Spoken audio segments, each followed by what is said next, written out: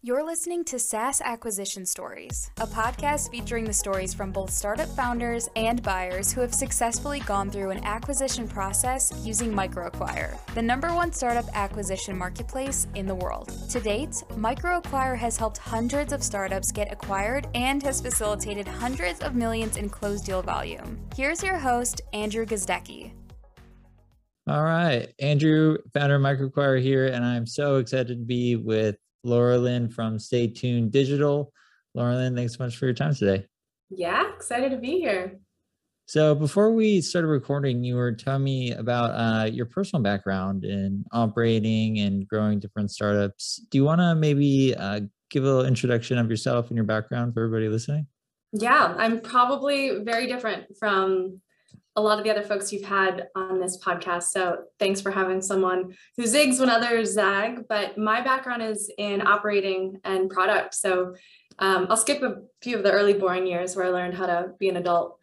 But after playing around with consulting and working at a bank for a while, I decided I want to learn tech. And I went to Warby Parker, kind of tricked them into hiring me, and had an amazing 4 or 5 years there on the tech team where I got to build products. So everything from our point of sale at our first few stores that then became many, many stores, to our inventory management, and all the way to an app that lets you take a vision test from home, which is an incredible app that a lot of you should check out if you're still hanging out more at home than you are in stores. But at the end of my tenure there, I was really curious about this thing called Shopify, because it seemed to make a lot easier that I was kind of doing by hand at Warby. So I left with the intent of learning Shopify, and I went to a few brands. First, Faherty, which was a big apparel retailer that had wholesale, retail, e-com. So I was thrown into the world of Shopify. And from there, then worked with a handful of other brands in CPG and beauty, getting them on Shopify, understanding how to use it efficiently, and how to grow your business on it, primarily from the operations, product, team, customer service standpoint, less the marketing standpoint. So Serge, our CEO, and I've been friends for years, and he had been working on all sorts of things around the Shopify ecosystem. And in the summer, he started incubating this idea, which is a little more popular now, but the idea to roll up Shopify apps and provide a better experience for merchants. And from the moment he said that, I was all on board. It's really, really fun to be working in the Shopify ecosystem with the goal of making merchants' lives easier. Nice. So tell me a little bit more about StayTuned Digital. What kind of apps do you specifically look for? Is there a certain category? Is there a certain size? Is there a certain, just anything that kind of, really gets you guys excited? Yeah, does it have to have like a rhyming name, alliterative, iambic pentameter? No, we're trying to focus. We have 6 apps right now that we've acquired since the fall. And we're focusing on things that make sense to our merchant minds, which is things that increase AOV, UPT, conversion, which I know many, many apps you can kind of say they do, but we're really trying to focus on those. So anything from upsells to bundle builders, things like that. And in terms of size, we're open to anything. We typically are looking for things over 20K a month in MRR, but really open. And I think the other thing, we're very opportunistic in terms of who is selling and how they want to grow it. It's been really nice finding some developers that want an earnout and want to stick with the growth of the app for a little bit because they really believe in it, and they want to hand it off to a team that believes in their product and their vision and can help them, see that through a bit. Nice. And then I guess this kind of goes into my next question. You touched on it a little bit. How does your firm evaluate certain Shopify apps? What's like maybe some main metrics that you would personally get really excited around? Yeah, we have a handful of team members to bring different perspectives. So I definitely skew on our merchant usability and product perspective. Our CTO evaluates the tech stack, and I'll go into more details on this. And then our head of corporate development really understands the financial modeling around it. How much, what do we want to pay for it? What do we think it's worth? What are the different ways we could structure it? Knowing what the app developer wants to get out of it. But basically, if we don't think the product is good, it's a total no-go. Like even if the revenue is off the charts. One example would be if your app makes a red button on a site that just says click me and people click it and you get $1 every time they click it, that product doesn't make sense for merchants. And even if the MRR was crazy, we're not going to buy it. And then there are probably a lot of people who will buy it, and that's great for the developer and a lot of developers out there who can sell, but we really care that we like the product. And so from my perspective, when I'm looking at the product, it's what does it do? What are the pain points? How are people using it? And my background is as a merchant, so I can hopefully see those things a little bit faster and just getting in there and playing around with it. We also are kind of hedging a bit and thinking about the future, and I'm sure so many people are right now, and a lot of app developers and folks who want to sell their app are wondering what's going to happen with the ever-changing market, Shopify earnings. And there's a lot of interesting apps that are helping take people offline a bit too. We actually just purchased one called EV Events that allows store owners to sell events, whether they're Zoom events or in-person events. So first and foremost, going back to your question, the product has to make sense for a thesis of ours for future growth or how current merchants are using it before we even evaluate how much money they're making, how big their team is, what kind of tech stack they have, what they're spending in marketing, what their content base is today, and where we'd like it to go. Okay, I'm going to throw a curveball at you. If you could only look at one metric when looking at a product, let's say you love the product. It's a great product. It's not the red button that you get $1 for. What would be like the main one metric that you would look at?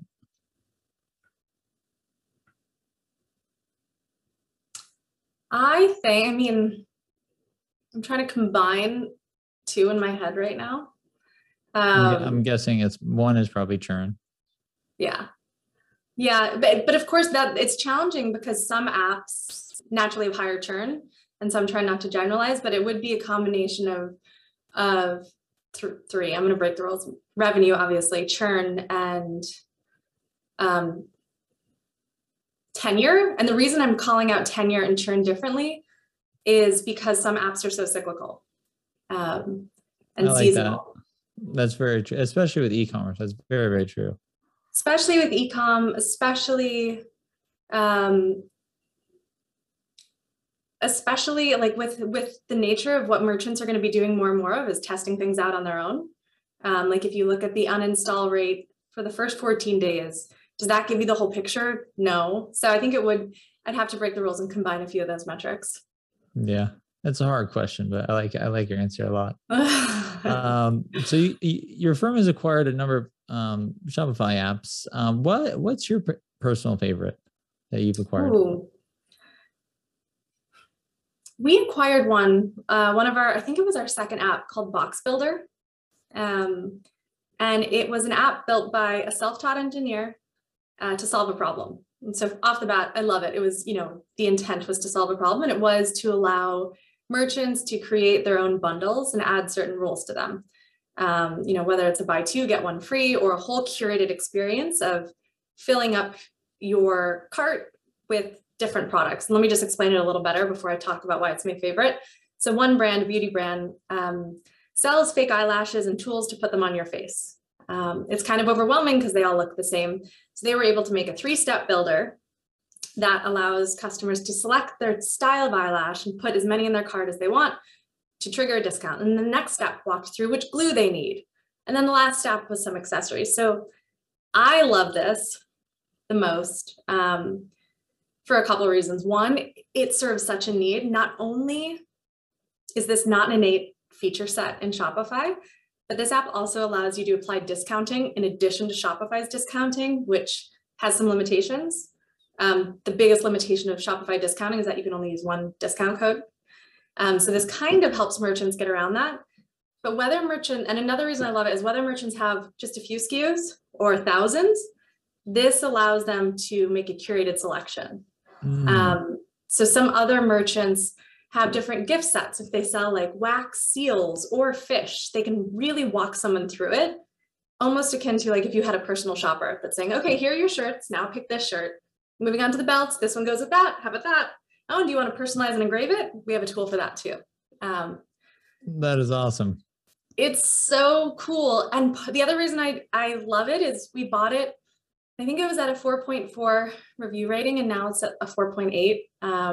So it's a little bit of like a first child to me, and that we brought it in and gave it a lot of love and gave it a lot of customer support and helped merchants out a ton. And it's been getting better and better. That's awesome. I always love stories of, number one, I mean, that sounds like a great app, but two is after you acquired it, you improved it. And, I'm sure the original developer can look at it and see it, still thriving and being used by a bunch of happy customers. So that's awesome. Yeah, it's a great story. And it also helped us grow up. So because of that app, it was in our early days, it helped fast forward our hires and our systems and our processes internally. We also acquired it right during holiday season, which I can personally tell you, my Thanksgiving, I was like on a laptop in the middle of nowhere answering customer emails because I knew how important it was to them to like get their builder set up so that by Black Friday, everything was humming. Yeah. Nice. Okay. So switching gears here, there's a lot of Shopify developers and just, startup founders that are potentially looking to in this next year. If you had to give maybe one or two pieces of advice, you can break the rules again and give three if you want. What would that be? I think be really upfront about what you're looking for, because there are no issues with that. If you want to sell and have nothing to do with it, that's totally your prerogative. If you want to sell to someone who's going to partner with you in some way to carry it to the holy land of where you think it can get because you have all that product knowledge, great. Just be super upfront. There's no wrong way to do it. There are acquirers for every type out there, some that will sign the check and want you to walk away, and others that will want to partner with you. So I think off the bat, make that really clear. Because only when that's on the table can you work with the acquirer to come up with a structure that works for both of you. I love that. Yeah, and I mean, we should all be honest with each other too. I think that's something that we try to do. What we like to do most, like we really like when sellers want to do an earn out, and why? Because they have so much of the knowledge in their head about what works and what doesn't. And we love partnering and working with great people. We're having a blast with August Noble from AOV Boost we just acquired, working on a product roadmap about where we're going to take it and how we're going to grow it. And he's excited and we're excited. It's fun. So I think that would be one piece of advice. I like that. I was going to say, I like that one a lot too, because you're right. Yeah, there are a lot of firms that, are looking for 100% buyouts, but you'll essentially work with an original developer. Maybe they've just taken it to a point they just can't take it any farther, and your firm will work with them as a partner, so they can continue to have a piece in the success of the app as it grows. Totally. And we're lucky. I mean, we're well capitalized. We're having fun with this. We can be creative, and we can be developer friendly, merchant friendly, all at the same time while we're building our business. Nice. Do you guys focus on 100% buyouts, or do you prefer majority buyouts, like partnership buyouts? We're open. I think there'd have to be a reason to not have a majority, like a really good reason. I guess when I say majority, like founder walks away versus like partnership. We prefer partnership. And for the intangibles of like, it'll be great to work with them and it'll attract the type of people who believe in product and supporting merchants like we do. We have had an experience where the original developer walked away and it was a lot harder for us. I think just the handoff, every tech stack is super different. Every historical piece of working with a merchant that has been working with a certain founder or the app owner for a long time and gets transitioned, there's a lot that you want to make sure is a seamless transition. Yeah. And so you want to incentivize that and just align everyone to doing that. I think in probably most cases, SaaS and beyond, if you can have a seamless transition with anything, it's going to be better. Yeah, that can be one of the bumpiest parts is, you acquire something and then you don't have the original developer, and then you don't know how the source code works. And then you have to spend, weeks or months finding someone to figure out how it works if you don't have someone in house. Yeah. So it sounds like, you create these win-win partnerships. Yeah. And I mean, we have learned that that's the way, a little bit the hard way, but I think the other piece of advice, going back to your previous question, or for advice to sellers is, all right, so once you've sold it or you're getting to that point, what do you think to do is like, tell them which snakes are in which mailboxes.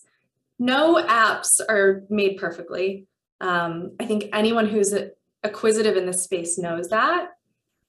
And so just be upfront about like where there are weaknesses, where there needs to be more buttressing. And I know it can be super personal because maybe this person coded it in their free time and their code isn't up to even their snuff. And it might be more emotional, but like the team needs to know that, or else it can make that transition process more tense than it needs to be. Nice. Would you agree with this? I meet with a lot of founders and they feel that they always need to advertise or when they approach buyers and basically display their app as perfect. They've done everything right. There's, all growth channels are perfectly optimized, but it's almost like in my opinion, a benefit to bring your business forward with, scars and especially like growth opportunities. Like, hey, I haven't done this, haven't tried this. Yeah. I tried this and I failed at this, or this has you know what I mean? Like, because it shows, number one, honesty, like you were describing, but number two, potential upside that you could capitalize on that maybe the original owner wasn't able to. I think you have to assume that if you're not disclosing it and things get serious, it will come out. And it doesn't need to be exactly like you said, be honest about what you've tried, what's worked and what hasn't. So the companies evaluating you can determine what they would need to put in place. Have you not done any content marketing? Do they need to find someone who's an expert in your space to do content marketing? That's not a showstopper. It's just a consideration that they'll have to think through.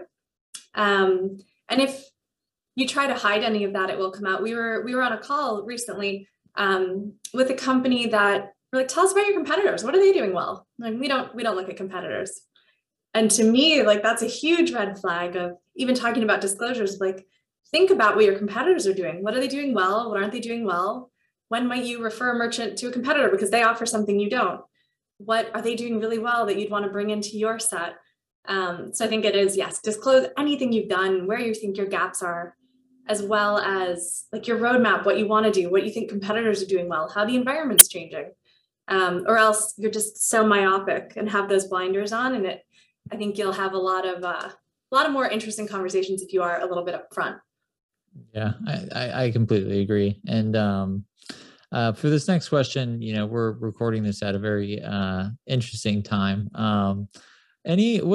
So we're into the year and it seems like the sky is kind of falling a little bit.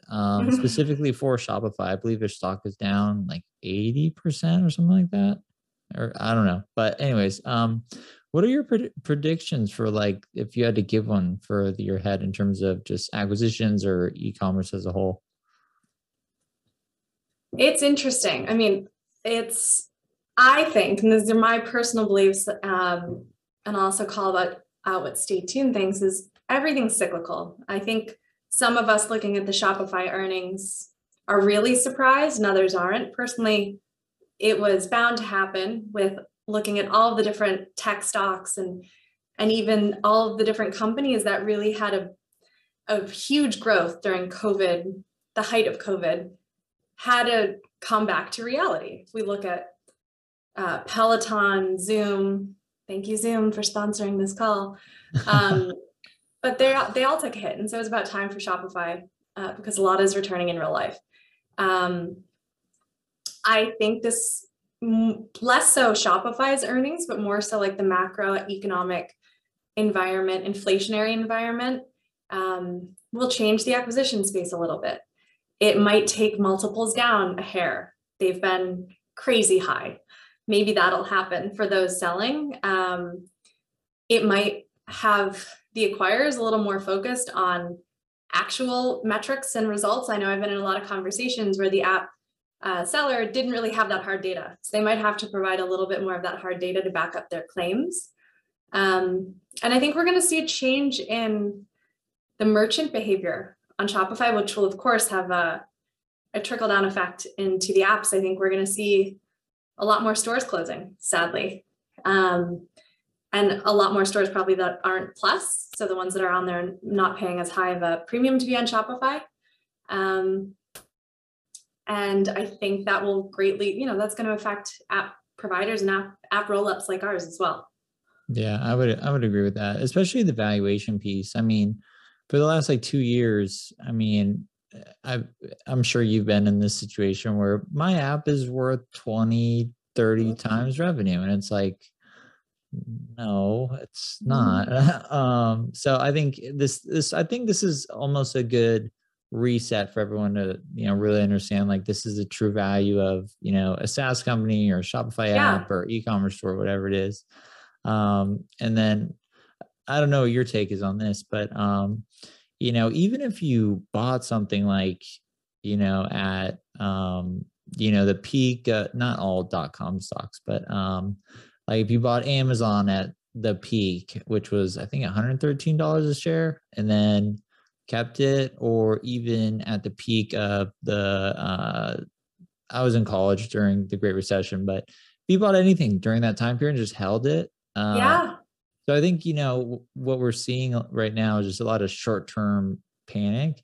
And if you kind of zoom out and look at the bigger picture, there's still a lot of growth being seen and across, SaaS, Shopify, everything. It's kind of just like you said, what goes up comes down, and then what goes down goes up. And we also have to think Shopify, and I loved part of what Harley was saying or after earnings about the goal of Shopify is to support entrepreneurs, right? And we believe deeply in that. We're a bunch of entrepreneurs that are working at StayTuned. But more so when folks, if they're getting hit by inflation and just tightening in the economy, they might turn to Shopify to try to, if they lost their job, to try to sell something out of their home. So there will continue to be commerce, and not just those people, but everyone that needs to be supported with great software and excellent customer service. And I think the other thing that tends to happen during these cycles is, there's this great quote. When the water goes out, you see who isn't wearing pants. Maybe I'm misreading that, but not saying that. And I think we're going to see a lot of what are the apps that are just vaporware and not really doing anything to contribute to a merchant's bottom line? What are the companies that haven't been able to add value when they buy up these apps? So I do think for us, if we just keep our focus, help merchants, be great partners to the apps that we buy and the folks we partner with, we'll be fine. I think so too. I love the positive attitude. I think, long-term thinking always beats, short-term thinking every single time. It does. And we're trying, the other thing I'm spending some time thinking about now is assuming this is going to happen. And, a lot of the app sellers that are out there probably feeling this pain too. Merchants are feeling it a lot, and they're probably emailing you nastier notes when things aren't working, or they don't think things are working. We're really trying to think through how we can support them better. Of course, it's great customer service and being responsive, but even proactively, what can we do to help out folks that might be going through a hard time? So I don't know exactly what that's going to look like just yet, but it is something we're trying to think through. How can we best prepare for tightening with the merchants that we support? Nice. I love that. I guess my last question would be,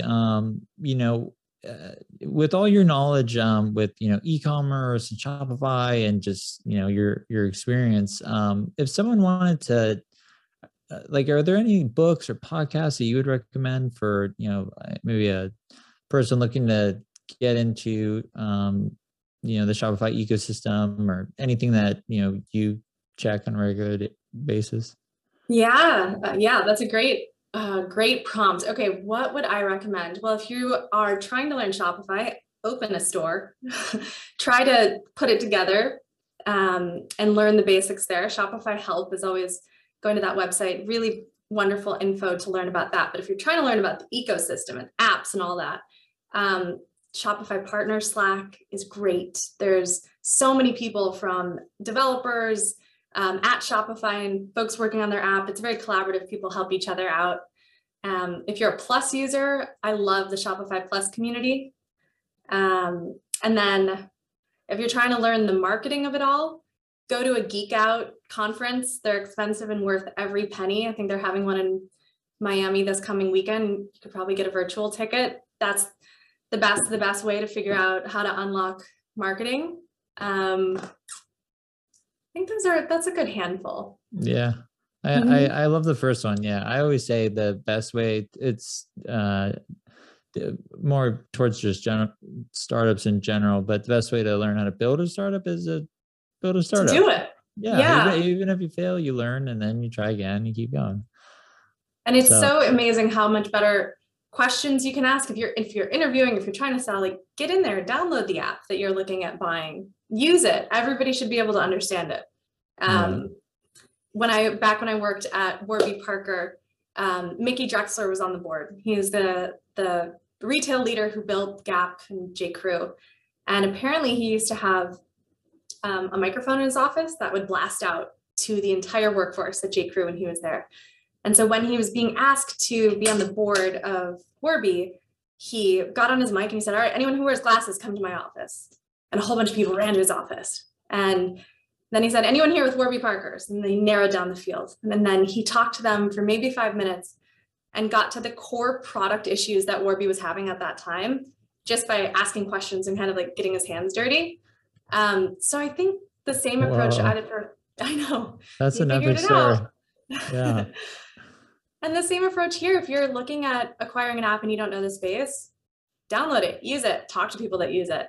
Try not to just have the myopic lens of like MRR and ARR and IRR, anything that ends in RR, and actually get your hands in there. And I know my perspective is product, so that's what I always encourage everyone to do. That's fantastic advice. Well, Lauralynn, you've been a pleasure to have on this podcast. If people want to get a hold of you, what's the best place to find you? You can find me on Twitter at LLDRURY, or the old LinkedIn. All right. I'll put that in the show notes. Well, Lauralynn, it's been a pleasure, and thanks again for your time. Cool. Thanks, Andrew. Have a good one. You too. Cheers. Bye. Thanks for listening to this episode of the SaaS Acquisition Stories podcast. If you enjoyed what you heard today, make sure to like and follow on your preferred channel. And if you know a friend or colleague that would benefit from hearing this conversation, please share it with them. For more information on MicroAcquire and how we can help you start conversations that lead to an acquisition in just 30 days, check us out at microacquire.com. We'll see you next time.